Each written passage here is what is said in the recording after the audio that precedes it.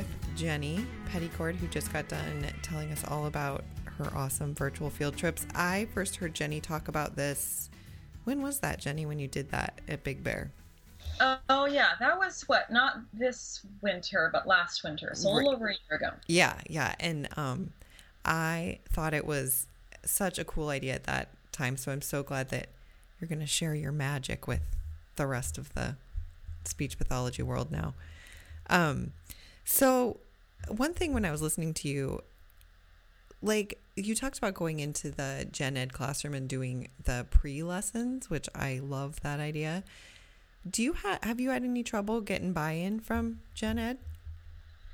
Well, I think in a lot of settings, if you do push in, you kind of find the teachers that are open and willing to have you in the classroom anyway. Right. So if I'm thinking of a teacher that I work with now, I got the buy-in from her because she loves technology, and she's the one who has done, written for all the grants. She has, a wall-sized projector. She has laptops for every kid, and for some reason she has all of this amazing technology.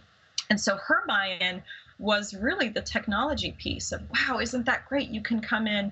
And she has weekly readers where people stream in live video from all over the nation, whoever they are, and they read a book to the classroom. Whoa, that's so cool. Yeah, it's very cool. So for her, this was just a neat extra way to have that. And what I usually do, I'll do some push-in for her classroom. If I don't have buy-in from the teachers, I will get the theme or the curriculum, and I'll pre-teach it in the therapy room. Sure. I find that that's a little bit easier and more consistent. And it requires less planning, to be honest, than to schedule with teachers to pre-teach. So I don't always pre-teach in the classroom, though it certainly is a possibility. Yeah, right. I mean, it's the same as with anything you're doing, right? Like, exactly. It's always optimal to get in there and you're collaborating, but just doesn't always happen that way. We always have to step back from the ideal a little bit. So, all right. So you talked a little bit about the technology you like to use. I didn't hear you. I could have missed it. Talk about what kind of platform you like. Like if you are going to stream, do you have a preference like Skype or FaceTime? So that's a great question. I use, I don't know that I should mention the district, but the district that I use has, they have purchased a subscription to Microsoft Link. What this is that when Microsoft bought Skype, they used some of the Skype technology with the Microsoft live meeting technology that they had already had in production, and they merged them. And I've been using Link for 2 or 3 years, and I don't know if it's just because I'm so familiar with it, but I love it. I really think it's a great platform. One of the features that I love about it, and I'm not marketing Link because I don't have any monetary reimbursement from this. Although that would be nice, wouldn't it? Oh, that would be nice and acceptable, is that it has whiteboard features where I can draw in real time on the whiteboard, and the students can draw on the same whiteboard in real time, and we can have a shared platform. I love that. That's awesome. And that's unique. I don't know all the video streaming software that I've used a fair bit. I think that's one of the neat, fun features about Link. It's got the usual shared desktop. You can give control, blah, blah, blah. The benefit to it over Skype is that it's got a little bit flexibility when you're streaming. So Skype has this, I don't know what you want to call it. Pete has some word for it, where it's just susceptible to drop calls. Sure. So if you don't have the optimal message, it drops your call. And Link has a little more flexibility in what it will accept. So rather than dropping your call, if there's a dip in connectivity, you might just have slow video or audio video feed that's not coinciding. Right. So you won't lose it completely. Exactly. Now, the downside is that that's a subscription. And I don't know the cost of it. I don't think it's too much, but both recipients have to have it. And so that's the downside, where Skype is free download. A lot of people have Skype.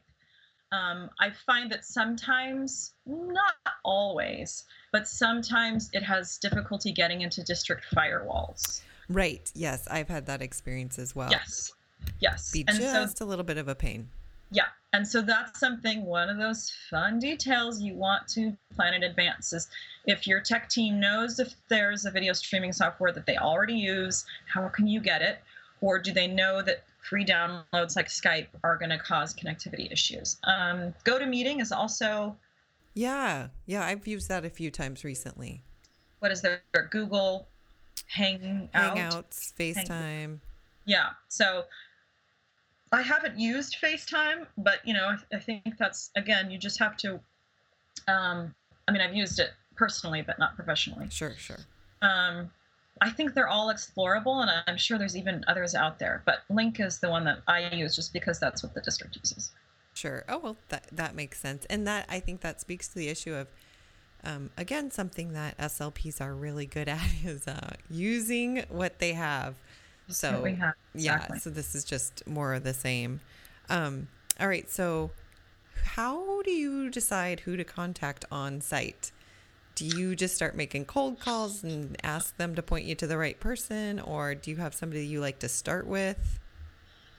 I make cold calls, and I keep a running document of locations that I've contacted, who the contact person is, issues that they have, blah blah blah. Who has wireless? So I keep a document about all those details. Do they allow audio, video? But it's a cold call, and sometimes you get people that think you're crazy, and then they hang up on you. So most of the time, people are like, "What is this? I don't understand." And you sort of explain, and then they think it's interesting. Sure. When you go to the site and it's actually there, the staff is just as wowed as the students are on the other end. But it is cold calls, and it does take a little bit of I have sort of a preamble that I give, and then it's fine. If they're open to it and they meet the specifications, I haven't really run into that many issues with it.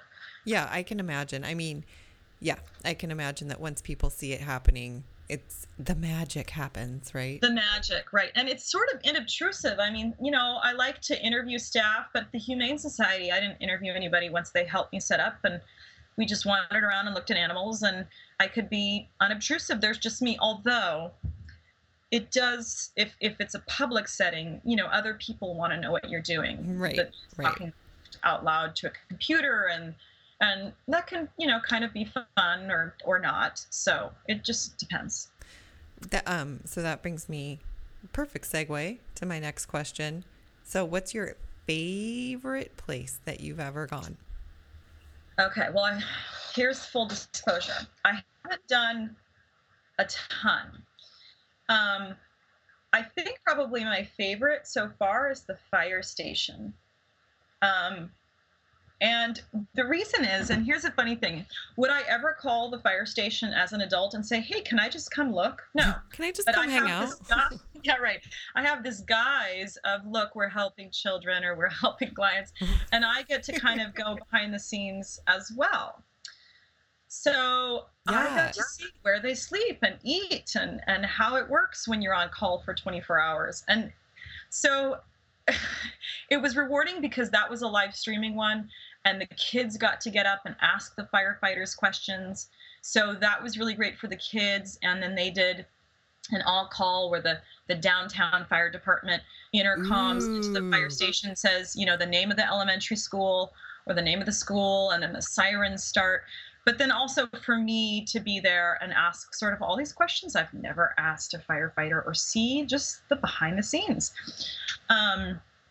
So, there's lots of places I want to go. And I'm hoping that as I have my own internet, if I buy, my own, if I have a hotspot or a modem or something where I have a subscription, the sky really is the limit. But currently I'm on whatever wireless is there. And so that limits you.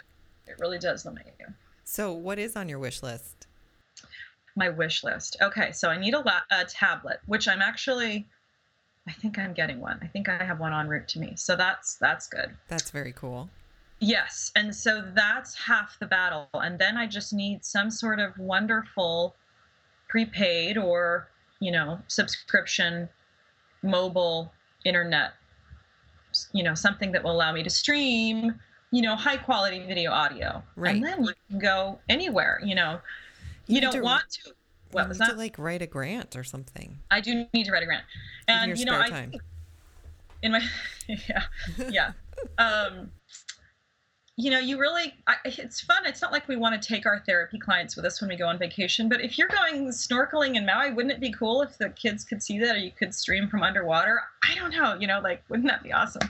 I think it would be awesome. And especially as the kids, they're increasingly native to interfacing with people via a screen. And so I think they're more and more and more used to experiencing the world in that way. And I think, wherever you think about all the places that people in a school building go, the principal goes to DC for a principal conference or whatever, like have her go, like, can you chat with her while she's at the Washington Monument or something? Like, I think they're just, possibilities are endless. Yes. I mean, if you did a school-wide thing where, all the places we go and everybody's, records 2 minutes of video from all the vacations that they have, even over the summer. We had teachers that went to Turkey and we had teachers that went, all these different wonderful locations. And if that was something that we did, that the staff could do, say, these are all the places we go, and they do a shout out to kids and the staff. And, how fun would that be? It's amazing. I think really the sky's the limit. And again,